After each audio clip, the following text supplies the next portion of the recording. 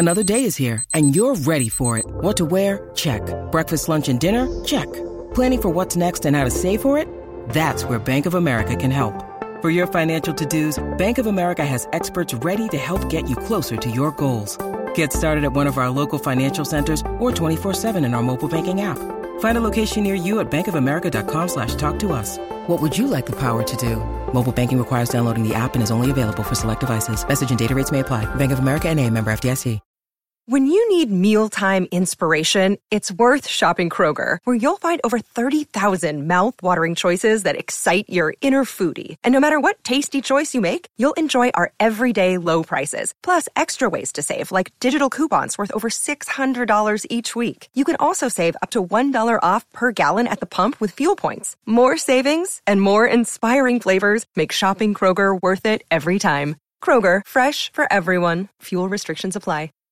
For over 20 years, Dr. James Maxwell and his team at Crestwood Dental have been providing quality care to patients of all ages. They offer a variety of services from cleanings to cosmetic dentistry and restorations with today's most advanced technology, including the most up-to-date lasers, digital x-rays, and impressions. They offer Invisalign and custom aligners with their 3D printer. Crestwood Dental accepts most insurance plans and a membership program for uninsured patients. Schedule today at 314-463-5655 or crestwooddental.com. All right, everybody, welcome to Brett Hull's Junction House in Winsville. It is a live, uncensored version of the Last Minute Blues podcast, and we have a very special guest, number 16, Hall of Famer and St. Louis Blues legend, Mr. Brett Hull, joining us today. Oh, my God. How great is this? This is where we're supposed to clap, right? I didn't realize it was playing in the restaurant. Yeah. He's the one to my left, by the way. That's him right there. Brett, thank you very much for joining us, man. We really greatly appreciate this. My pleasure. Thank you for being here. It's a great day, great weather, great people. This is a beautiful place, man. Food and drinks and a blues game. What's better? Yeah, we do this podcast a couple times a week, and the only really way that we found to get Jamie here on time is to have you here. So thank you very much. I appreciate it. Really, Jeff? Yeah. Really? Well, he never really learned to tell time. He didn't, did he? Thank God for digital clocks. Wait, you said clock, right? Okay, just checking. Well, when did you guys first meet each other? When did you first kind of become pals? God. Well, Brett was stalking me. Early He sent me a whole 90s. bunch of pictures in my mailbox one time. You just whispered we're I'll not tell you pals. what, I've played with a million guys, but there's not many funnier, I can tell you that. Boy, oh boy. Boy, we had a lot of good times. Then when we played together with the Red Wings, we lived like 3 blocks from each other, and we were just like inseparable, me, him, and Chelios, and man, we had a good time. Well, I actually felt like the limo driver at that point. It was like Brett Hull, Chris Chelios, and then they're like, and that guy. It's like, hey, buddy, can you take a picture of Brett and I? Sure, I'll do that. The roster of players you guys had on that particular team, Jamie has talked about on the podcast before, to where from where he came, it was get the puck and dump it in. Oh, Jesus. And then he comes and skates and sits on the bench next to you, and you're like, hey, idiot, you don't dump it in. No. Not with these guys here. Yeah. They like the puck. Well, that's actually... You don't work hard to get it and then give it back to them. It's a stupid idea. Well, the funny thing is, and for people who haven't heard the very first story that I said about this particular time, is I get to Detroit, and the lineup is full of talent. Hall of Famers. And me. I don't know why I was there, but because you were funny. Except for on D. Except for on, well, there's 2 Hall of Famers and then 4 other guys. I was one of the other guys. It goes D to me in the neutral zone, and take a couple of hard strides, get that red line, dump it in. I'm like, yeah, that's a fucking great play. Yes. Feeling good about yourself, feeling man. good, feeling the flow. Okay, this is a PG show. No, not. It's No? uncensored today, right? Yeah, no, uncensored. Let it fly, boss. Yeah. Yeah, you don't have to worry about that. My kind of show. So I get back to the bench, and Holly's very, he's very subtle about the way he does things. Yeah, bullshit. He's staring down at me, and I'm trying not to notice him, and he keeps staring down at me. I finally go, what? What the fuck? What? And he goes, this is Detroit. We don't dump the puck yet. But how many Hall of Famers were on that team, though, for real? Like, there was a bunch. I thought we counted more than 5. Well, there's way more than 5. We had Eiserman. Five. We There had was 5 5 on the on the starting line. power play. Yeah, it's incredible. Shanahan, Eiserman, Fedorov. There was one line. Larionov, Datsuk, myself, Chelios, Lidstrom, Hasek, the coach. Oh, yeah. Maybe Zetterberg. I don't know. Yeah. Maybe not long enough. Robitaille. Who else do we have? Well, they're starting to put checkers in, so Chris Draper was damn good. Chris Draper, yeah, that line was incredible. Kirk Malpe, Chris Draper, The Darren next, McCarty, I'm Joey telling you, Kosher. the next one, the tough guys are going to start going in. They better. They deserve it for sure. So, I mean, there's a lot. So that's actually where I want to pick up on this one here is, Holly, obviously one of the greatest players in the history of the game, one of the greatest goal scorers, but I know Holly has a very big fondness for the tough guys, and he brings it up all the time. And he's in the movie Ice Guardians. Kelly Chase helped produce that too. And maybe Holly, you can talk about how much you appreciated having the tough guys on your team, and just how much they were valued back then. Yeah, well, it's not so much in today's game, but back then, I mean, you had, I don't know, I would say half the teams had a tough guy that is a legitimate tough guy that would get 40 goals. And, like Probert, he got maybe 35 one year, but, without them, it was a free-for-all out there. I mean, there could be a line brawl any minute, but you'd get up and there'd be Probert or Grimson or Twist and Chase. And, I mean, you just go from team to team, Basil McRae, and, I mean, just – it stopped it all because people would think, oh boy, if I do something stupid, it's going to be a gong show out here, and it doesn't just end that night. I mean, it's all through the year they're coming after you, and it made it easier for us to play and do our thing. Is it tougher for you guys to watch the game now, because of not necessarily that the tough guy role is pretty much non-existent, but maybe just because of maybe the different kind of physicality that's happening in the league now? It seemed like back in the day there was a lot more policing of yourselves. It doesn't seem like maybe that's the case anymore. Well, the game today is robotic. They're so big and fast, and there's so many. When back in our era they were kind of small and fast, like Savard and Dougie Gilmore. But now, like, you get these guys like Tuck from Vegas. I mean, what is he, 6'4", and he's big fast. I mean, it's a different game. But some of the hits and what goes on out there, if there was still fighting, it wouldn't happen. And that's the thing that really bothers me about the game now is they're trying to make it a very liberal game. Where it's like you're not allowed to do that, or that you'll get canceled. Sure, but no, I but mean, hang on. it's sad. It's a piggyback on that. It's still hockey from the day it was, and it's kind of not anymore. So to piggyback on that, look, the skill, everybody nowadays, and this is what kind of irks me sometimes the wrong way, is they talk about, the guys are so much more skilled. I beg to differ.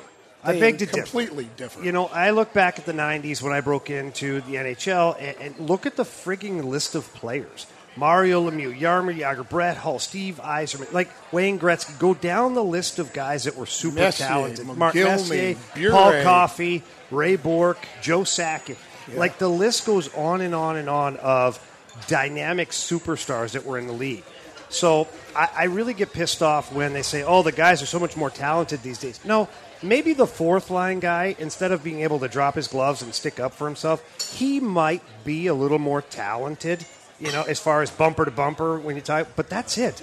The rest of the time, and I look back at the league in general, and like Holly's talking about, I was a guy that ran around, hit guys and whatnot, but I knew where to draw the line because I knew I'd have to answer the bell. So like against the Chicago Blackhawks or the Detroit Red Wings where they had Probert or Kosher or something like that. Guys who played a regular shift. Yeah, they played a regular shift. Gerard Gallant. Spuddy, he was tough too. Yeah. And there's guys I figured out along the way that were tough because holy shit, I shouldn't have done that because that guy's pretty friggin' strong. But we had Twister, and having Twister was like having a nuclear bomb where you just push the button and release him and just blow up everything in sight. Tasmanian devil style.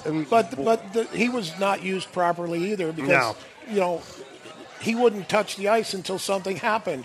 Whereas if you played him more regularly, that would never happen. Sure. And in that era, that kind of player, he was a decent hockey player for that type of player back in that day, where he should have had more ice time. Yeah, he wasn't going to. You weren't going to play him, 10 minutes a game, but throw him out there 3 times quick. Tell the story. I'm sorry. Can I tell it? Yeah, you can I tell it? All right. So somebody better tell it after that. Well, hang on a second. Is Twister here? Yeah. I hope not. Okay. We'll find out. All right. If he is, you guys are all going to protect me, if right? he was here, everyone would be with him. That's a good point. That's a good point. He's got to go through me to get to you. So he's got to go through you? Yeah, you're shit. in trouble. Yeah. Everybody loves him. There's a speed bump. All right. So Twister, as we know, one of the greatest teammates, awesome. Best guys ever, and one of the toughest guys to ever put on the skates in the NHL. He was trying to do his job properly. He got the puck on a play. I don't remember it exactly, but this is kind of... It was preseason. Yeah, it was preseason, and he went to dump it in. Like the high flip was a great dump in back then because you get the D-man having to go back for a soft puck and just run his face through the glass.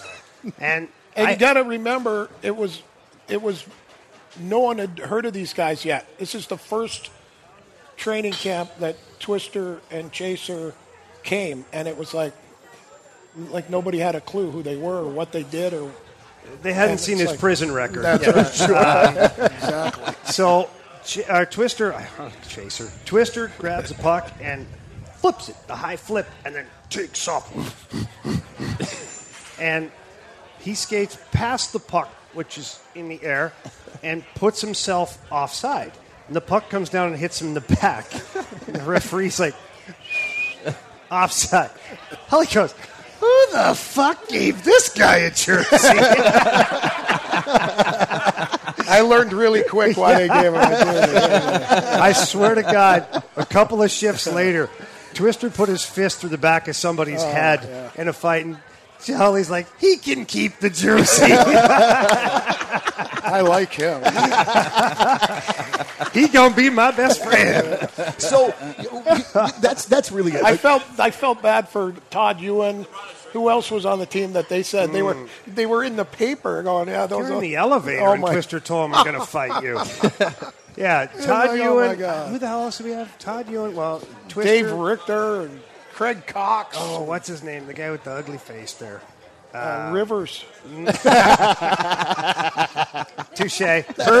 Wasn't Herbie Raglan? Herb Raglan. Raglan. Oh, my God. All these guys were sitting there who were tough guys before, and then in the paper, it's like Don King got a hold of the new lineup coming in, be like, Twist, Chase, and all these other guys, they're coming in to compete for the heavyweight job. And all the heavyweights were sitting there going, holy shit. We're going to have a full dance card come training camp. I mean, every scrimmage in the training camp took an extra 45 minutes. And me and Bernie Federico would look at each other and just like slap shot, just look at each other and go, holy shit, what is going on here?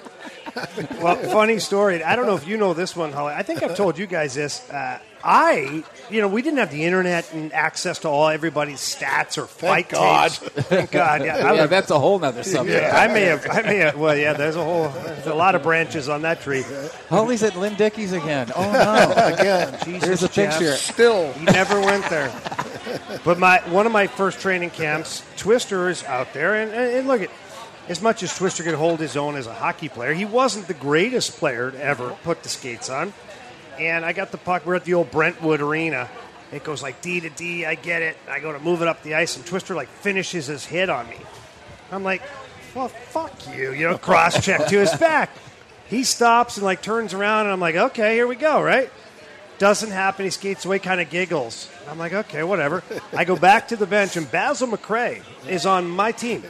Basil takes a few steps down and pops me in the side of the head. Like, what the fuck is going on here? He goes, hey, asshole, you keep that shit up, I'm going to have to fight that guy. So I found out quickly. We went for lunch after. I think we went to the train wreck for, like, wings and beer. Imagine that. And Buffalo burger. Twister walks in, and the chest and the arms, and I'm like, holy shit.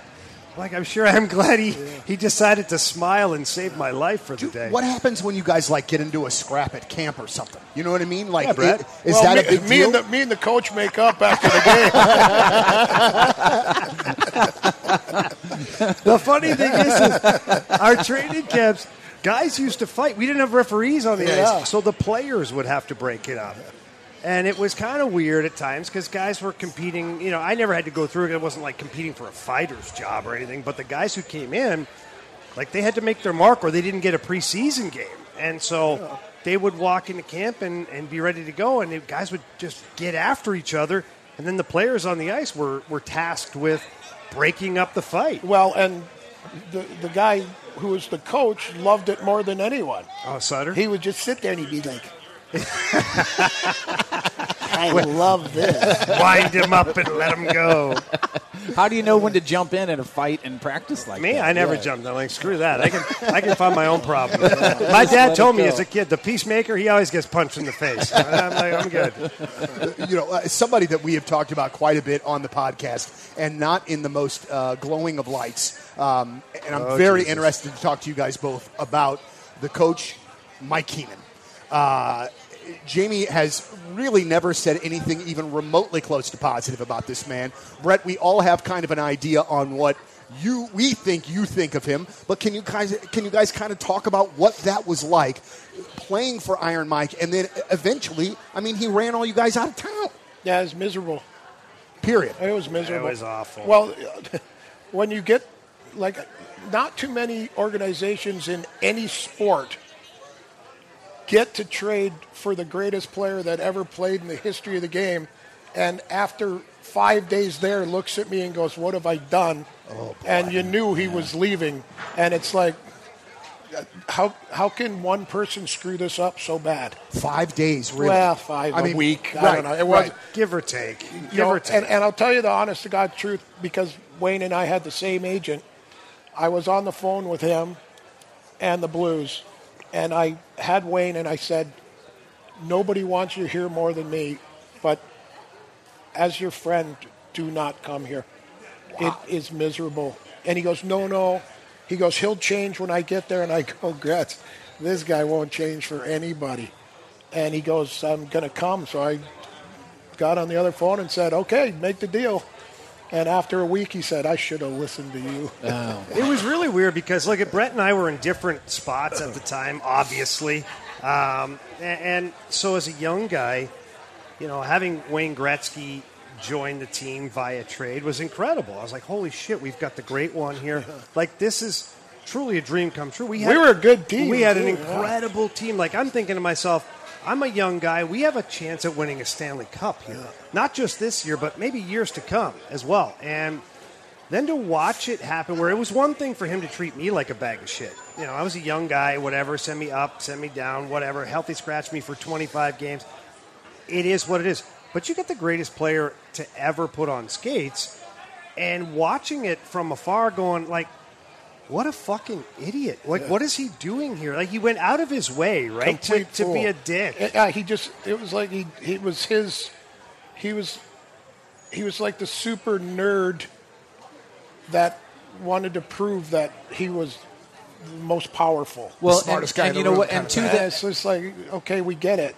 Now what? And to that point, and I'd love, Jamie, for you. He took it overboard to the 20th degree. It was crazy. I'd love for you, Jamie, you to share your story about him calling you in the middle of the night. Oh, shit. With everybody that hasn't heard that story, because that's incredible. But before you do that, when you hear mistreatment of players, how did he know the number of the bar? Well played. Very true. Well played. But before you do that, when you hear the mistreatment of players, as fans, we all think, well, the guy was a hockey genius. You think you know what he was doing, but you've made a point to say that the guy just surrounded himself with people who knew what they were doing. He was clueless. Yeah, he really wasn't a hockey X's and O's guy. He thought he was a motivating guy. If you look at his rosters over the years, when he was successful, he had incredible rosters that prevailed despite him. And Mark Messier won him a cup. Yeah, Mess won a cup, and those Philadelphia teams that were so powerful back then. Look at the roster, top to bottom; they were incredible. Mark Howe, Brian Propp, Ron Hextall. The one story that sticks out for me was, as a young guy, I'm living at the Hyatt Regency Hotel, Union Station. That's where they used to put us up, and they're supposed to have like 28 days in the hotel. Then they tell you where to get a place to live. Well, as a young guy, you don't ask. You just continue to stay there until they tell you it's up to them. And Mike kept me, it was like 3 months in, and I'm still at the hotel, and my phone rings at, 2:30, 3 o'clock in the morning. I can't believe I was there, actually, Donnie.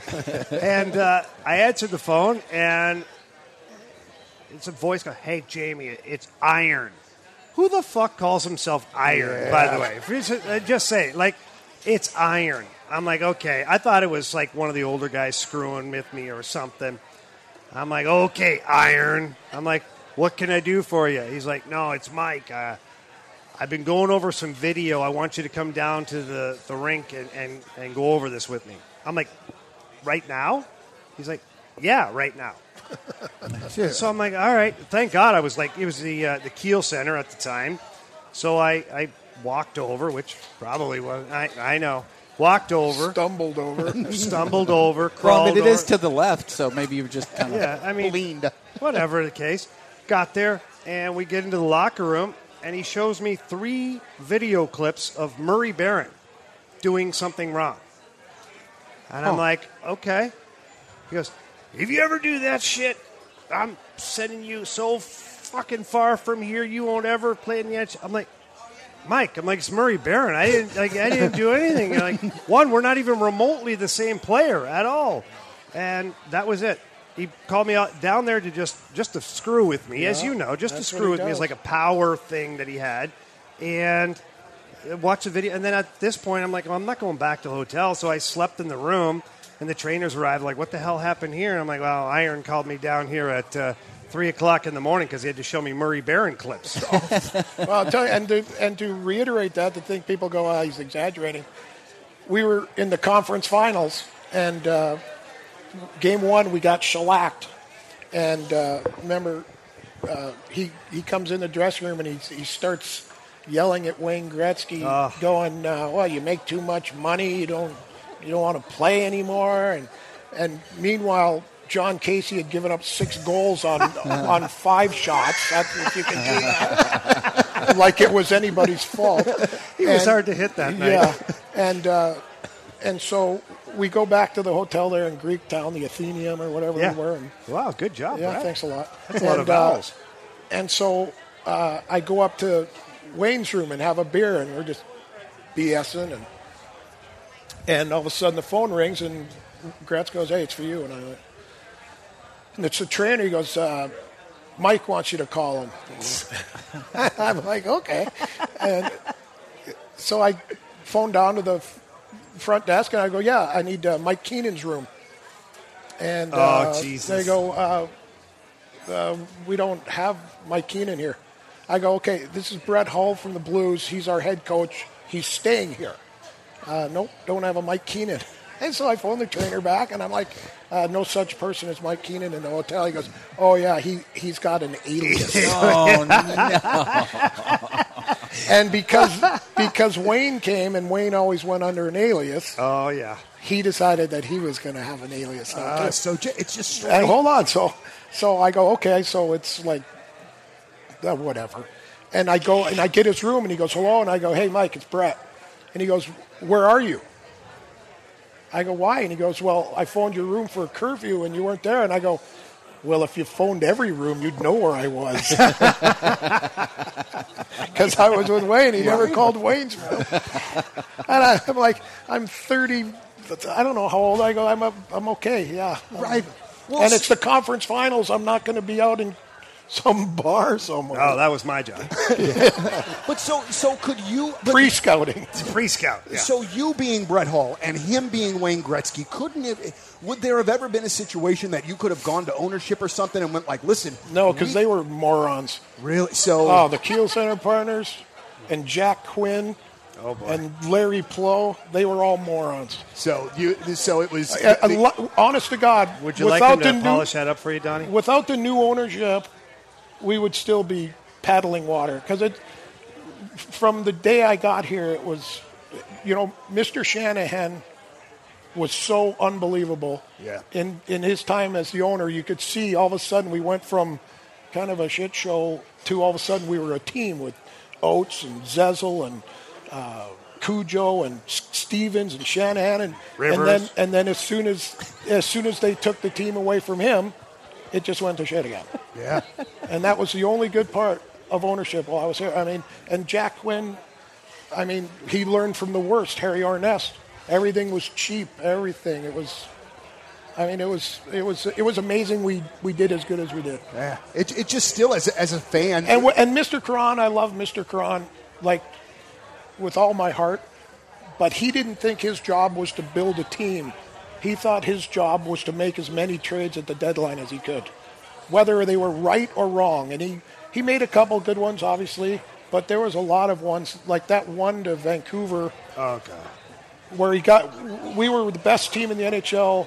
Well, I guess Chicago beat us by 1 point in the regular season, but they lost in the first round to Minnesota. And we had nothing. They gave our whole second line and one of our defensemen for Garth Butcher. And it was like, what did you just do? And we love Butchie. That has nothing to do with it. And that was solely because when we were in Hartford, Mr. Caron had that deal that Pittsburgh had for Francis and Samuelson, and they were coming to us. But then Pittsburgh stole the deal at the last second, and he freaked out and had to make a deal. And that's what he did. And then we got to Minnesota in the conference finals or second, I don't even know. And they just would shadow Adam and I, and we didn't have a second scoring line. And we lost in 6 games. Wow. And Cujo got hurt. Seemed like every time we had a great team, our goalie got hurt. Yeah. Cujo, Grant Fuhr, and then we had Vinny Riendo. Yeah, it just was not. And John Casey. John Casey too. No, was it Vinny? I don't even think it was Vinny. Wasn't Vinny. It was a kid that loved to get stoned all the time. Oh, Jablonski. Oh, was it? Is it Jabber? Yeah, no, I don't think so. Allegedly, Jabber. Stoned, Jabber was awesome. Allegedly. I would like to know who was the one that liked to get high all the time. What's his name? Remember him? I do. He was just like, hey, man. Were you ever in the mind frame like some of us St. Louisans, Brett, where before we won the Cup that we kind of thought that we were going to be that team that didn't ever win the Stanley Cup? No, you knew they were going to win at some point. Especially when I came back, you could see the basis was there to have a great team.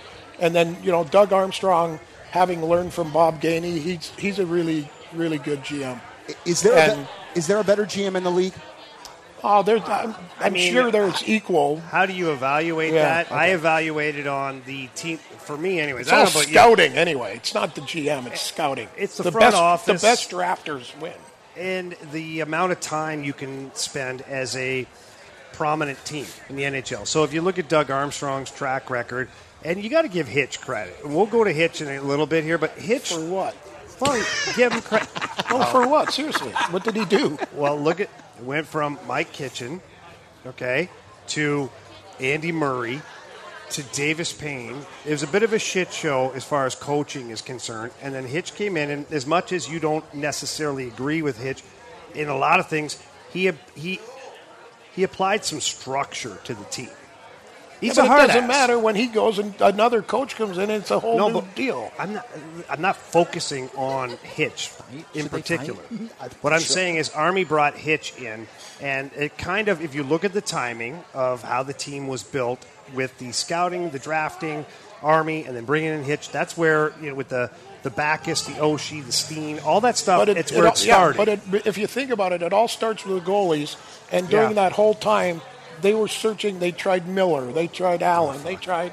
Never had the goalie. Yeah, and go back to your point. We never had the goalie. And then it's they drafted Binnington, and he came through.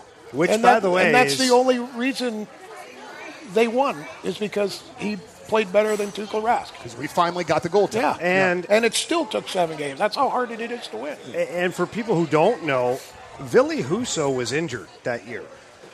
Had he not been injured, it would have been Ville Husso that would have been thrust into that position because he was first on the depth chart. And he would have failed. And it wouldn't have. I don't think it would have ended up the same way. Obviously, Jordan Binnington has a unique personality. Yeah. That FU mentality. He's got that old school Eddie Belfour almost. Yeah, but I certainly wouldn't, if I was a player, I wouldn't be afraid to play against him. But he's got that mentality where he doesn't care and he just stops it.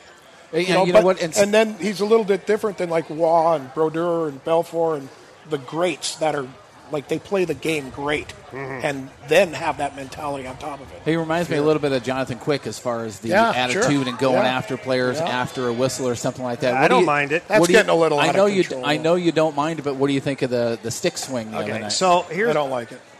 Just play goalie. And I view it a little differently than Brett. Yeah. That's why I brought it up. I kind of thought you would. Goalies are like children. They should be seen and not heard. I love Brett very much. But I disagree. I think that for Jordan Binnington, and look, you had Eddie Belfour, we had Dominic Hasek. There's some weirdos that we've played with. But they don't go slashing Really? people. Eddie didn't? Well, if you did something to him. Well, Eddie didn't? Yeah, but that was it. Don't give me a yeah, but. He's the only. But if you did something to him, it seems like if you just look at him the wrong way, he comes at you. Well, you know what, Brett? Maybe he's sensitive that way. Maybe he is. So do you like it, but he's taken a little bit too far, or you don't like it at all? I don't like it at all. I like it, except for he did, with the stick swinging and that, it's a little too much. That's over the top. Him getting involved in the scrum behind the net and shoving guys, that's too much. Yeah, because that's when you should be able to grab them and beat the snot out of them. Yeah, so... if you want to get in there, you're going to be spitting teeth if you want to get in here. But what I don't mind is him skating around and then shooting the puck at Darcy Kemper. If he's going to do that, then follow the puck down the ice and fight the other goalie. Yeah. That's the way I look at it. And let him go. Yeah, you don't need the guy coming in there and stopping it. Yeah, so you basically just agreed with me. No, I still don't like it. I got him, Johnny. I got him. I was talking about the stick swinging. I mean, if he wants to get into a fight, let him get in a fight. The stick swinging was a little over the top, but he admitted that the next day. He's like, you know what? It's too late then. In hindsight, I should. Oh, really? You never did anything you regret? No. Uh-huh. We are uncensored. It's okay. We're in the trust tree. It's okay. Brett, we're at your place. We're fine. Nobody here's listening. So, guys, what do you think so far? And, well, we already know kind of, Jamie, what you think of this year's Blues team because we talk about it on the podcast pretty often. But, Brett, what do you think about this version of the Blues? How do you think that they're going to do?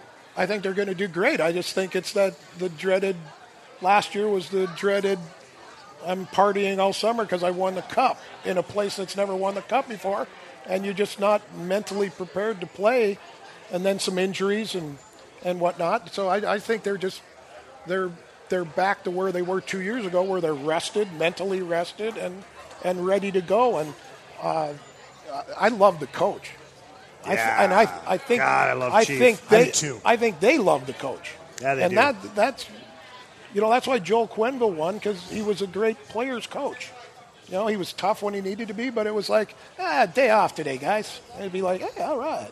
Takes a recognition to that, and I think as well here for the team right now is Craig Berube he's a great manager of people. He's got some great people with him, like Steve Otter. You know him; he's a good friend of yours, and you just have guys that have been in these situations before. And for me, if I'm a player, I'm trusting those guys. I'm like, you know what? This guy's walked a mile in my shoes, and he knows what I'm going through. He knows I'm going through a tough time or a great time or whatever. I just think that they have a really good staff in place right now. Jimmy Montgomery, remember Monty? Monty came in here like he was one of the greatest college players ever. He's a good dude as well. You mean he played with one of the greatest college players? Well, he did, but he also helped that guy out quite a bit. But Monty's a great guy. Stop it, asshole. Hey, you're at his house. He can say whatever he wants. That's a good point. This is his place. No, I like Jimmy a lot. I always did. Jimmy's a great guy. Well, the thing I'm telling you right now, I sat down with Chief a few times, and he will not put up with any of this. Say it. I don't want to get political, but I think you know what I'm saying. He would tell me that guys would come in and start crying, and he would just look at them and go, "Get that out of my office. Get out." Like, what are you're crying because you're not on the power play or whatever it was? And he goes, "Get out of my office and just get out." And he goes, "I'm not dealing with that. This is the NHL, and like if you want to come in and talk to me about why aren't I playing? Do I need to do something better? Like, yeah, I'll do that. But if you're going to come in and all of a sudden there's tears in your eyes, it's like, get out."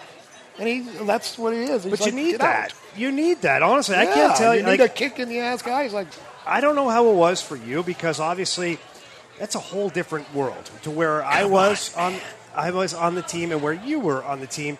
But when you talk to a coach, you want the truth. Even if the coach tells you, "Hey, listen, Rib, you've been horse shit lately, and that's why you're not playing." I'd rather know I've been horse shit, and then I can go, okay. Then you can go home and cry.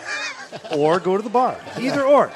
But I get with the video guy. I can go over some shifts. Maybe if it's a D coach, I can ask him to break down some video with me. I have a chance then to change that. When you have a coach who says, "Oh, no, just keep working hard. We're just going to – right now it's just a thing. We're happy with what – bullshit. And you don't have a clue what is real you don't know what's going on. He's a man's man, and he'll tell you exactly what's wrong. Yeah. He's not going to go, "Well, it's a numbers game right now, and just keep working hard and keep your nose to the grindstone." Well, when you're playing against the world's greatest players, and we've talked about this before on the podcast, if you're horseshit, you kind of know it before the coach has to say anything to you, correct? Well, you do, not always. But sometimes you start to get benched, and you are delusional sometimes as a human being and as a player. You think you're doing a much better job than you actually are, and maybe you're not diving deep enough into it to figure out that there's a certain situation or players that you're playing against that you're not doing well. Tell me. Like Vladdy. Yeah. Like how do you tell Vladdy that you're a 60 goal scorer getting 29 goals? Like, he's got to be better. He's got to be better. 30 goals better. So how did? But how so does hang he on should? a second. Hang on, Donnie. He's a Does that 50 frustrate goal. You? Yes. Does it frustrate you? Because it frustrates me that he misses the net on 8 of every 10 shots. Okay. How much? That's why you get 29 goals and not 50. How much does it frustrate you? Okay. A lot. No. Okay. Breathe. How much does it frustrate you that he won't shoot the goddamn one-timer? He can't. But how much does that frustrate you? Well, I said it. I did an interview about Ovechkin about to pass me on the goal list, and so we got into it, and I said, well, he's one of a kind, but there's people that, and I brought up Vladdy, and I said, well, St. Louis has a guy that should be Ovechkin-like, because it was basically, well, once he passes you, you're probably just going to be fifth forever. And so I'm like, yeah, well, there's people with potential that could do it. And I go, like Vladdy Tarasenko, but like he's a 60-goal guy that gets 29 goals. And I go, that's Ovechkin and we have the same mindset. And it's like, I'm going to score, and that I'm going to do whatever I can or will or whatever it takes to score. And that's all there is to it. Where you look at some guys and it's like, oh, well, I didn't score. I'm like, it would drive me nuts. Well, one of my favorite... it drives me nuts to watch him. Like from 20 feet misses the net by 10 feet. Like, how do you do that in the NHL? And I said, he's lacking a huge piece of an arsenal not being able to one-time the puck. He can do it. He doesn't want to, though. Because I've been on the ice with him personally, and he can shoot it. He chooses not to. He's not confident in it. So that's That's why he's a 29 goal scorer. But before we move on, I know, Jeff, you've got a question here, and I know what you're going to ask him, and I think it's important. So, but Hully used to play this game after practice. I don't even know if you remember this, the one-timer game, where... I'm not that old. Well, just, but what? No, I love you. Hully, after practice, would have a bunch of us guys who were shooting the pucks and you're screwing around after practice, and Hully would take one-timers. And obviously, Brett Hull's one of the greatest one-timers to ever play in the NHL, and he would challenge us. Okay, I'll bet you a beer I can hit the net, even no matter what you pass to me, which was usually a horseshit pass because that's kind of game-like for myself anyway. Right, yeah. Right? You were in mid-season form. Mm-hmm. Yeah. And so you'd throw a puck over. It was like bouncing, and Hully would time it and be like, poof, in the net. Then you'd fire like a laser pass, and he'd back to the net. Like, son of a bitch. You couldn't get it past, and no matter what you threw over there, he could handle it in a way to at least get a shot on net. So it is frustrating to watch somebody who is described as a dynamic player in the NHL refusing or not able to shoot the one-timer when I'm like, you have no idea. Like, you should be able to be, nobody should be able to be Brett Hull, but you should be able to shoot the one-timer. So it's frustrating. And without singling him out, you take a look at 90% of everybody on the team does the same thing. Yeah. Like, Jaden Schwartz missed the net more than any human being I've ever seen in my life. You never came to any of my roller hockey games. I invited you every game, too. It was mail. Yeah. It's weird. You know what? And speaking of one-timers or slap shots, I've always said that I would fine Colton Parayko for every time he did a wrist shot as opposed to a slap shot. Well, no, because that wrister sometimes is just as effective as that. He's doing it for a reason, I get it, but when he does the slap shot, though, it's so damn hard. Those morons back there, like, we get in trouble for not going to the front of the net, and then you get what those do you mean idiots. by morons? When you back there. The guys who have no clue where their shot is those going. Guys? What position are those guys? D. Oh, really? D for dumb. There's, lucky enough to play with Pronger and McInnes. And Al McInnes shoots it harder than any guy ever dreamed of. Here, I know. And you would never be afraid to stand anywhere because he knew exactly where the puck was going. And there was no fear of being hurt. Where I cringe watching games when guys get it at the point, and it's just... And when you hear that puck hit that backboard, you're like, oh, damn. Oh. So is that just a skill that has kind of deteriorated over the years? Is that what it is? Yeah, because they have no idea what they're doing. Yeah, there's not a lot of, I don't know if it's attention to detail or focus exactly or whatever it is. Yeah, but we used to get shit for, if you have a practice, you going down the ice, you miss the net, the coach would lose his mind. Yeah, absolutely. Hell, he'd make the whole team do push-ups. Yeah. As dumb as that sounds, I mean, you're a professional athlete. Guy comes down and rips one, misses the net by 4 or 5 feet. Everybody, 10 push-ups. You're like, okay, whatever. By the end of the day, when you've done like 300 push-ups, you're like, hey, asshole, hit the net, would you? Well, you got a pretty good resource in town. Does anybody ever reach out to you and say, hey, can we maybe do a little one-timer with you for a little while? Not once. What about if I did? Meet you out at the rink? Lose my number. So, Holly, he means it. Actually. One quick thing, and I know, Jeff, you were going to hit on this. I could see you getting momentum towards your question, but fighters always talked about that anxiety of the next fight, right? Yeah, having to sleep on it. Right. I couldn't imagine. So, you've said more than one time, and I've heard you say it, the anxiety of never scoring again. All right. Walk us through that. Well, that was my motivation. I went to bed scared to death I was never going to score a goal again, and that was my motivation to make sure I did. And that was, I think maybe after a while it was, kind of self-induced, but still it was like, I got to score. I got to score. So that's what I do.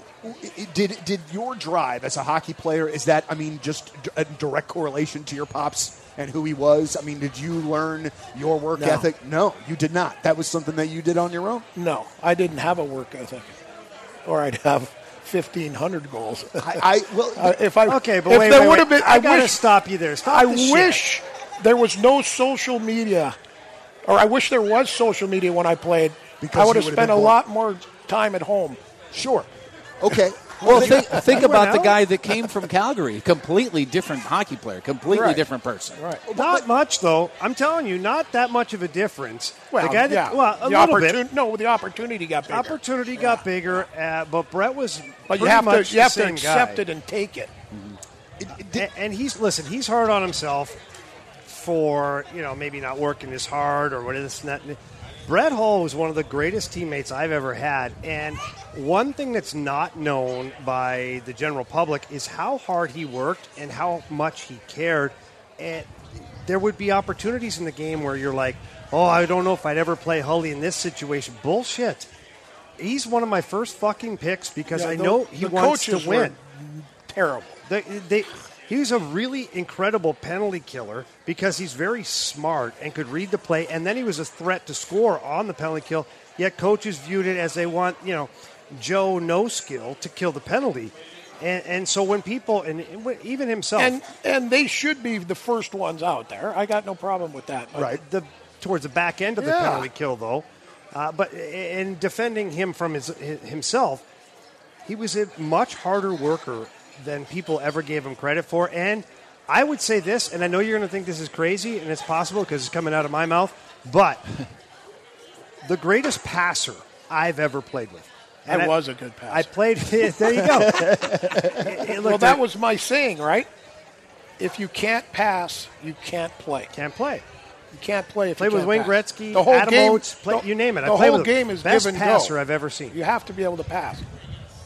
Give it, go, get it back. It's like. And the funny thing is that Hully hated to shoot the puck in practice, so he'd always pass it to everybody, which was fine. Now, when Hully still had a bit of a buzz on from the night before, and it did happen regularly, he would fire passes that were laser beams. You didn't even want to catch the pass because it was like a 77-mile-an-hour pass. You're like, fuck. My hands are still sore because I'm so goddamn hungover from the night before. Oh, and the practice rinks are like 40 below, and your fingers are just. This asshole's firing lasers. You're like, God! And if you miss it, like a shit bum like me, I miss it. The coach is like, hey, asshole, get the pass. Can't even get a pass from Brett Hull. So this is one for each of you. So, Jamie, what you're saying is that there was a bit of a reputation for Hully maybe not being the hardest worker. Mm-hmm. So you believe that was not necessarily deserved. Mm-mm. And then Hully, did you care that maybe was the narrative there for a while? No, I didn't care about any of that. Right. I mean, I was like, I knew what I did. It wasn't so much that I didn't work hard. It was my lifestyle that was. It was counterproductive to the work. What lifestyle is that, Brett? Well, we did mention Lynn Dickey's I was earlier, very influenced by my teammates. One of my favorite. I never had a beer in my life till I met Kelly Chase. You've always treated the media really, really well, though. One of my favorite memories of you back in the old arena. Because you're our voice to the people. Right. Until you get your own place and you have your own damn voice. I loved how you used to, and I don't know if this was a regular thing for you or not, but I remember, and I told these guys this before, when you would sit in your locker after a game, especially when you knew people were going to come talk to you, you would lay out a towel, like a 4x4 towel, put in a dip, and then just start. I did not chew. I mean, it wasn't that, but what I'm saying is you would put the towel out to where you would keep all of the reporters just back just a little bit so you could get a little bit comfortable. Because they all had coffee breath. And it was disgusting. And the trail mix up in the press box was pret's good, too. It was like, what you have for dinner, a shit burger?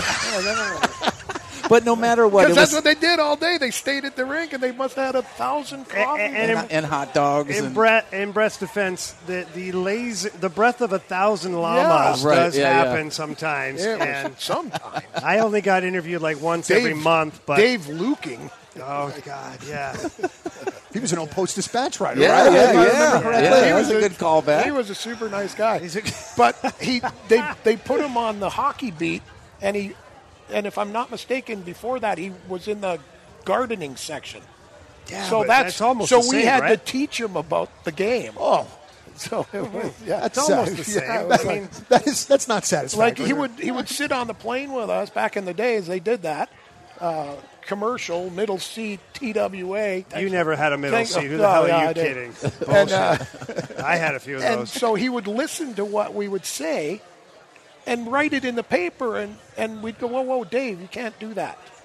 Yeah, this You is can't use anything until you go to someone and say, hey, I'd like to have an interview with you. Right. Then you can use what they say. You can't just cherry pick things you hear on the street. That would be a nightmare. Well, I think it's illegal, too. Right. Was there a pecking order as far as the seating on those planes? Veterans. Veterans Oh, up yeah. front. Oh, old it was dudes- a big deal, too, Veterans in the guys. No. front or in the back? No. It was all games played. The fewer games you had, the worse seat you got. Okay. And the worse stuff you had to do. Or if The worst stuff. or you if had you to weren't do. really Can we- well liked, you had Well, a shitty no, seat. like, too. yeah. Yeah, I want to know the just- worst yeah. stuff you have to do. I'd like to. Well, I mean, like, there was time, have no back, idea. You don't remember. Brett liked me, so it was Yeah, okay. back in the day, like, there was no charters. People didn't grab your bags. Like, They did. You had to Luggage. grab your own Oh, bag. You'd have to grab it off the carousel at the airport. Right? And so the young guys, if there was jersey bags and laundry bags, and so they would have to take the extra bags. Yeah. I mean, it was like they were like people think it's. Brett had me handle Yeah, his I bag thought it was a way lot. worse than that. For 10 years of my career, we were flying commercial, and then so we'd go Detroit, Minneapolis, back to back, and wake up at 4:30 in the morning to catch a 6 o'clock plane when it's 40 below, and then we'd get home at whatever time, and Brian Sutter would go, okay, practice at 1:30, and you just sit there and you're like, looking back, you go, how did anyone survive? Right. Like it was no time to stretch, nowhere to stretch. Your equipment would be freezing. I mean, it was just like they have no idea. Like the things that, like, can you imagine? My dad's got 1,100 points and 600 goals. He rode the trains. Right. Like that shows you how good they were. Right. And leather skates and wooden sticks. It's like Straight. like very straight. I've got less than 150 goals more than him, and I lived the life of Riley compared to him. Right. I mean, it's a joke. And now these kids, they don't know. They travel with their Xboxes and their blenders. I mean, it's embarrassing. But okay. The ninja. I just want to ask on this a little bit. So I understand the theory of that, and you would like for it to be maybe a little old school in that regard. But these guys are, probably way more plugged into their personal fitness and how it affects their performance and things like that. Completely, because they're all nerds. I mean, it's true. Yeah. Who travels with an Xbox as a 30-year-old human being? Yeah. A man, a grown man, Well, playing video games. I guess I shouldn't answer it if I would be No, one of the don't ones to do answer it. that, Okay. Donnie. All right. Please don't All do right. that to I won't. yourself. I won't do that. I do agree, though. You've lost a really Loving feeling. You have. Not you, Brett. Not you, Brett. But you've lost as a league or players, whatever teams. You've lost an element that was so incredible of getting together. Yeah, team lunches are the greatest thing ever. Brett and I used to have. Remember the perfect sushi order? Yeah. We'd have practice and get done with practice, and we'd go, especially in Detroit, the Little Tree. I think that's what it's called. Yeah. Bonsai or something like that. I don't know, one of the two. Which translates to little tree. We would. It does, Brett. Very well done, by the way. Yes. We would Neatly try to. groomed little tree. Oh, I thought you were talking about yourself. So we would try to execute the perfect sushi order and order a bunch. But it was fun to get together and be with the guys. And then we got on the road, and you go out. Guys would actually pick up the phone, the hotel phone, and call each other. Yeah. And as time got on, we Meet in the lobby. Yeah, meet in the lobby in 10, 15 minutes. And we'd go there, and you get 6, 7, 8 guys together, and you'd head off to a restaurant. And it was like, you didn't want to call them cliques, but there was some guys that didn't like to do what I like to do, right? Like, so I'd like to go have a real nice dinner and some red wine, and then, like when I was in Dallas, Hatcher and Matt Tkachuk and John Chambers, they'd go to Hooters and drink beer and and have crab legs and chicken It's a legs. fantastic menu. Yeah. I mean, so everyone was different. You know, some guys, all they would eat is Italian. And so you'd have like guys that kind of, they were buddies, more buddies than they were with us, but we all got along. But right. It's like, well, we were the Italian crew, and they're the steak crew, and they're the, I don't know, the beer drinking Hooters crew. When I got to Detroit, You can tell by the size of the contract by where they went. Okay, but wait. Jamie's in the drive-thru. Okay, so that's where I'm going here. I got to Detroit. Working the drive-thru. I got to Detroit, and I pretty much was paying to play there at the time, based on what I made compared to the rest of the team. But obviously, I'd been teammates with Brendan Shanahan and Brett, and knew a bunch of the guys. Sean Avery, yeah, that's a wonderful guy there. But these guys would all want to go out to dinner. And Matthew Schneider, who was my roommate at the time, and nobody knows, but Schneider's made an awful lot of money in his career, and he liked to live the life of someone who made a lot of money. And so I used to tell these guys, like, hey, let's go for dinner. The bill would come, and I'd be like, hey, guys, I'm going to have to go get another job to pay for. But that's how great it was. We'd pick it up. They would pick it up. You know, we like when I signed my first big contract, it was like you get the meal money, and I just throw it right to the trainers or a young guy and go, here you go. And I go, I don't need it. You use it. But that was great about especially the guys in Detroit in particular, and Holly for sure, was we'd go out and they'd be like, don't worry about it. Because I was like, holy shit. Right. But then I would, in return, like the next day. He was a good driver. I don't know about that either. But I would grab lunch or whatever the next day, something that was a little more feasible and whatnot. And then all I had to do is just make Brett laugh at dinner and it'd be fine. Yeah. And we did. We had a lot of laughs. All right, so what we have got in front of us here, gentlemen, is a whole bunch of questions from the folks out in the audience. So we would like to get your answers on these particular questions. Okay. Brett, for you, favorite band or go-to rock-out song? Ooh. For a while, I know you were a big Neil Young fan. Yeah. But I don't know if that still applies. Yeah, I'm still, but I think the Rolling Stones are the greatest rock and roll band ever. So if there's a Beatles-Stones what debate, song, you're taking the Stones. Well, no. No. The Beatles are the Beatles, but the Stones are the greatest rock and roll band. Okay, so what's without the Beatles, there are no Stones. Jesus Christ, Brett. Okay. Just answer the fucking question. Okay. I think he did. Kind of. And I've kind of gotten into country. Oh, Jesus. Yeah. Here we go. Let's move on to the Guy next lives one. in Nashville now. He Just a feels little- like he has to say he likes country. You know, George Strait is my Here we partner go. in the Here's tequila. a humble brag. Yeah. He just dropped that Had dinner with Darius Rucker last There night. we go. Holy cow. Oh, Who you had paid? the Who Hootie paid? and Who the paid? Let's call him. Oh, Jesus. Let's get Hootie. All right, hold on. Does he go by Hootie anymore? No, he doesn't like If that. you call him Hootie, does he get mad? Oh, he doesn't like that. Maybe that's why he didn't return my call. Well, you know how they gave him that because he was notorious for giving everyone nicknames. Mm-hmm. And so they gave him he hated it. So they Hootie? just called him that. So that's like an NHL team. The guys hate their nickname. They're like, okay, that's great. That sucks. Yeah. Okay, that's your nickname. Yeah, you will piss him off if you call him Hootie. Yeah. There's no doubt about I've that. also Yes. noticed in hockey, the nicknames always, if it's a long name, you make it longer. If it's a short name, you make it longer as well. Like Hull, it's Hully. You know, it's like we're not saving any time here. Well, Holly's had a couple of nicknames. Yeah. Yeah, he had Bert. Yeah. Remember that, Bert? Coaches always said asshole. Yeah. Hey, asshole. I was always like, hey, everybody needs one. Imagine how messy this would be without him. You said Bert, and it reminds me of your brother Bart. And Bart. when I met him a handful of years ago with the St. Charles Chill, I walked up to him and he introduced himself, and I said, "Oh, you're Bart Hall. What do you do?" And he goes, "I'm just Bart Hall for a living."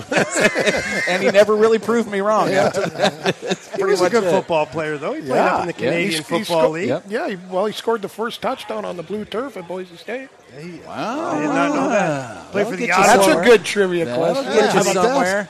the Ottawa Rough Riders. The Toronto Argonauts. Toronto Argonauts. All right, let's see. Now here. it's the Ottawa Red Blacks. It is. Next one for Brett. What's your choice of drink, Brett? Oh, that's easy. There we go. Codago Tequila, 1530 Rosa. How did this come on about? The rocks?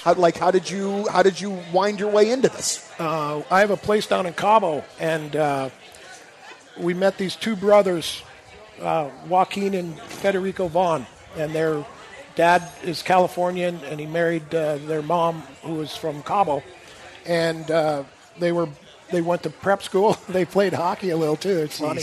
They tell me the stories. They're great. And then they went to SMU. They were going to take over their dad's business, and we met down at the golf course.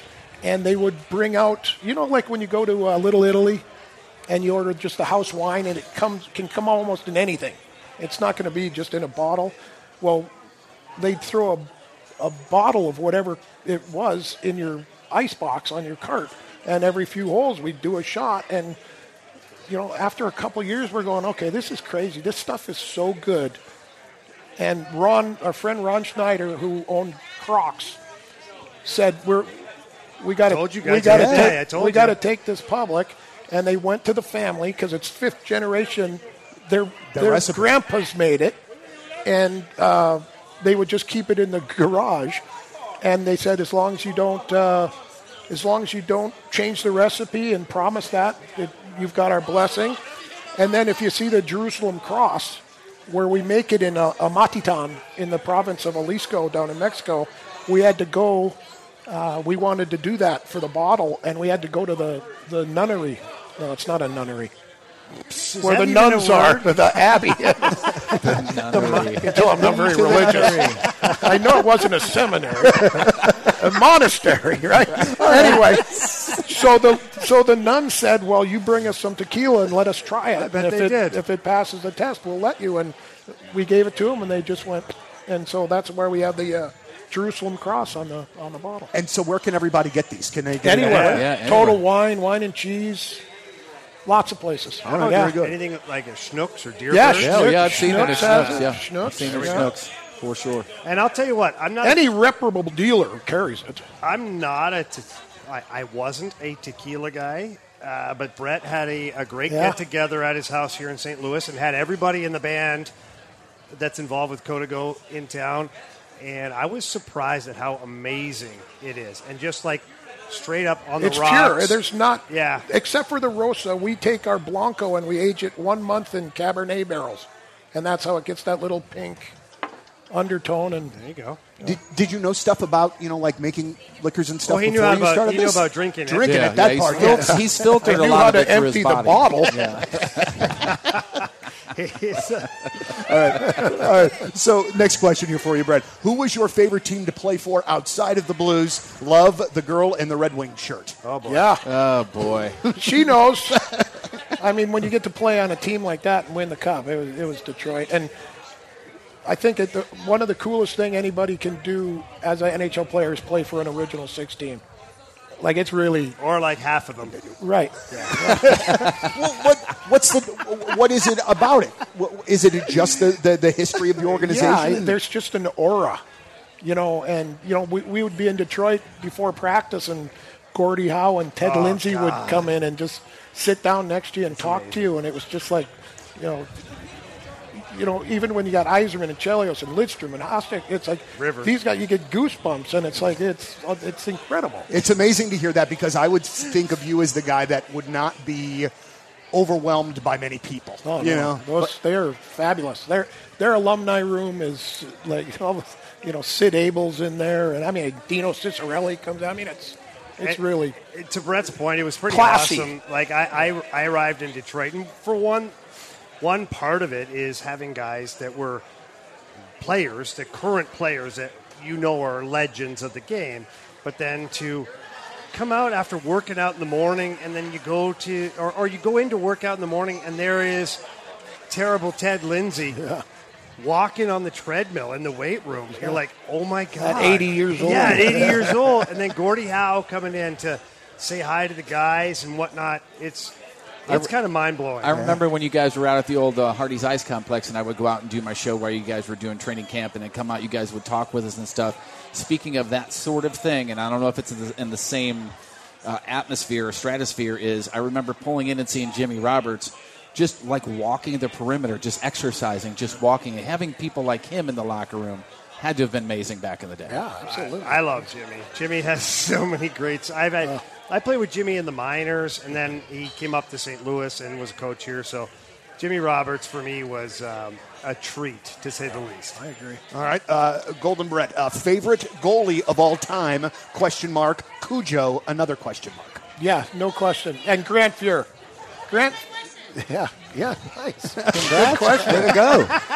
Way to go. You're not supposed to give the answer in your question. So Dominic Kaka wouldn't be in that top three? No. Yeah, I mean, but no. Cujo and Grant Fuhr. Who'd you ask? I just Favorite asked goalie. if Hasek would be in No, that. it wasn't that his top favorite. That's for fucking sure. three. Why not? He's just weird. Oh. Yeah. You will hold the muffin. You will Great. hold the muffin. Great. You hold the muffin. You will hold the you hold muffin. the You muffin. hold the But goalies have to be weird, though, right? You got No. to be able to. No? No. Cujo and Grant Fuhr were the most. They could have been forwards. All right. Yeah, I agree. Yeah, I they're agree. awesome. Actually, Yeah. 100% I agree that you don't have to be an absolute weirdo to be a great goalie in the NHL. I just thought, I mean, if you're going to, You know who the greatest was? The backups were always the best. Aren't they the best? Yeah, they were the best. Patty Jablonski and the guy who loved to get stoned. Right, the guy that loved to get stoned. Whoever we can find out who that is. His name? Well, from your impression of him, we should be able to figure it out. I'm trying not to sewer the guy right now. Here's a really good one. Your best memory with Bobby Plager. Everyone, listening to those dumb jokes he told. It was like he was the king of the dad joke. Mm-hmm. But he had the incredible. Told it, though, in the first person. Well, yeah, but he had the incredible ability to take a dad joke and make it dirty. Yep. Aren't all dad jokes? No? That's not how we do it? No? No, dad jokes are Damn clean. it. Yeah. That's why they're called dad jokes. I'm kind of dirty. But was there any? So it was just every time you would sit down with Bobby, it was a new experience. It was awesome. Yeah, he was a great human being. And is he the greatest Blue of all time in your guys' eyes? Well, obviously not. I guess that's going to be you. Well, I didn't know. Maybe No, you hold a special place in your heart as the greatest Blue. That's what I meant. He is the greatest Blue of all time. Yeah. Like that whole group: Barkley, Bob, Brian Sutter, Bernie Federico, Red, Gary, Glenn Hall. The guys that started the whole thing are the best. Yeah. I would like for Brett Hull to never look at me like that ever again. That is what I'd like. Brian Sutter seems like the kind of person to me that every time the Blues as an organization reach out to him and go, hey, we're going to do this thing, he's like, nah, I'm good over here. Yeah. I'm good. And they're like, okay, cool. I got to feed sorry the to bother you. cows. Yeah. All right. He was a great man. I love Brian Sutter. A few years back, I asked you. Yeah, it is. I asked you what you would change about the game, and you said I would get rid of the goalie trapezoid so the goalie could be more involved. Do you still feel that way? If so, why? Yes, because a defenseman's going to get killed. So explain that, though, because when you played in Dallas with Eddie Belfour. The goalie should have the skill to be able to move the puck, like Brodeur and Belfour and Cujo. And, those are things, it's a skill. Mm-hmm. And now they just stand in the net. I mean, a defenseman's going to get killed. And the other thing is put the red line back in, because a forward's going to get killed because they skate backwards and then turn around and some 6'5" guys coming at them full speed, and it's like, well, don't skate backwards. But they wouldn't if the red line was there. They couldn't. Right. And then get rid of the shoulder pads.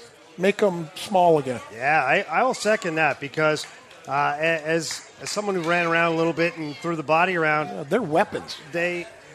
Whatever's happened, I'm not sure. But I will say that when I played, I barely had little shoulder caps. Yeah. And, I'd still run a guy. But it was different. It kind of hurt a little bit. It made you think twice. But at the same time, you couldn't just launch yourself into another So human being. when and where was the change? Was it between the two sides? Said, hey, we can make the. Some good player got his shoulder hurt, so the GM made him wear big shoulder pads, and then it just went from there. Yeah, and then the hard plastic. Yeah, and the hard elbow pads got to go too. Yeah. All right. Although it's the shoulder pads that are more important. All right, Brett, what was your And best? bring fighting back.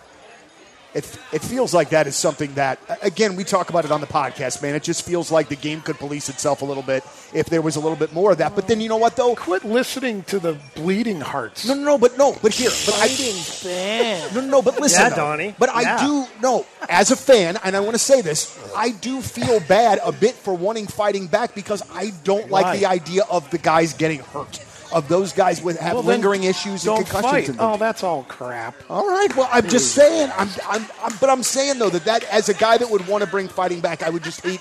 I'm not the one fighting. You know what I'm saying? It's somebody else. I mean, if you were a boxer for 25 years, okay, I'll give it to you. But if you got into, 7 fights a year, come on. I got it. Makes sense. I got the look again, for you sure. did. Yeah, I You did. kind of did. You deserved that From- one, no, from Donnie. here- I usually stick up for you. No, I Can't don't. do it that time. But That's all right. Yeah. What's your best moment as a Blues player? Getting picked up at the airport by Susie the day I got traded here. Susie Matthews. Nice. That was. I had no idea what to expect. Didn't know a thing about St. Louis, and there was a love affair forever after that. Loved it. Well, a love affair with St. Louis, not Susie. Yeah.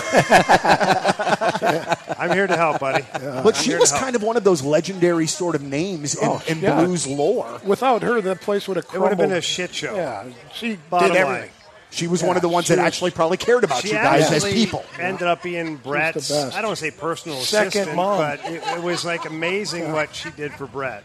Yeah, she's an incredible human being. All right, let's see here. Watching hockey now, what would you say is your favorite part of the sport as it has evolved? So, watching hockey now, what would you say is your favorite part of the sport as it has evolved? Pause, or do you have one? That's actually maybe the better question. No, I think the new uniforms are kind of cool.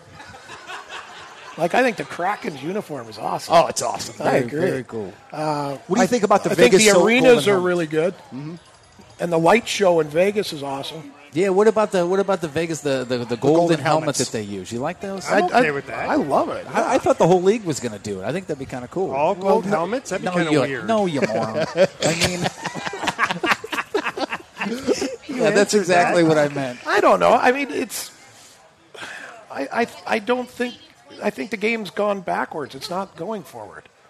I think the game was way better 15 years ago. Do you see it swinging back in the other direction at all? Well, it all changes, right? Like, who would have ever thought it was going to be like it is today? Who would have ever thought they were going to try to take fighting out of the game? Yeah. No one, right? Absolutely. You know, All right. Like good things, like bench clearing brawls, it's good. Okay, we can't do that anymore. That's a good thing. But a good one-on-one punch in the face contest is great. All right, one more for you. I like to watch it up close. Says him. I nobody ever want left. ringside seats. I wake up every morning and my nose is pointing west. Says you. We've got one more for you here, and this one's a little wordy, so I want to make sure I get it right. I'll read it for you. The most incredible goal I've ever seen was your over-the-shoulder, behind-the-back deflection down past Cujo in the World Cup. What do you think was your most amazing goal other than the Cup winner? Thanks. My first one. Yeah, that first goal is always the coolest. Where was it? It was my It was first. in It Calgary? was my first shift. No. Yeah, no. It was my first game for sure in Calgary against Hartford against Steve Weeks. Game winner. Weeksy. Yeah. Oh, boy. And so, you get that. It's like the best moment is your first game because you can say, I made it. They can never take that away from you. And same with the first goal. And that you never think you're going to get 700, but, I mean, it was. I never thought That's the best goal. Thankfully, you never thought that. I never thought that. Do you still have that puck? Where is it at? No, I got nothing. Nothing. You didn't keep any of it? No. He knew there were going to be It's 700. clutter. Yeah, well, and it's not like you were going to give it to me if I asked for it anyway. Yeah, that's so, true. That's a good point. Well, Now, if I could replace all my golf clubs that are clutter now with hockey stuff, we'd have something. well, this has really been an amazing thing, Brett. We thank you so very much Are for you taking kidding? the It's time. my pleasure. Thank you for being And here. joining us. Guys. What a Thank blast. you, everybody. Keep coming out to the Junction House. And we thank everybody at Brett Hull's Junction House here in Winsville. Jamie Rivers, Jeff Hurt, and Donnie Fandango, and of course, Brett Hull. It is the live version, uncensored, of the Last Minute Blues podcast. Thank you, Brett, very much. This was an honor. My pleasure. Thank you. Yeah, Brett Hull, everybody. Peloton, let's go. This holiday, with the right music and the right motivation from world-class instructors, We're going to pick it up a notch. It's the holiday season. you might just surprise yourself with what you're capable of. Work out to thousands of live and on-demand classes, from running to cycling to yoga. Try Peloton risk-free with a 30-day home trial. New members only, not available in remote locations. See additional terms at onepeloton.com/home-trial. Peloton, motivation that moves you.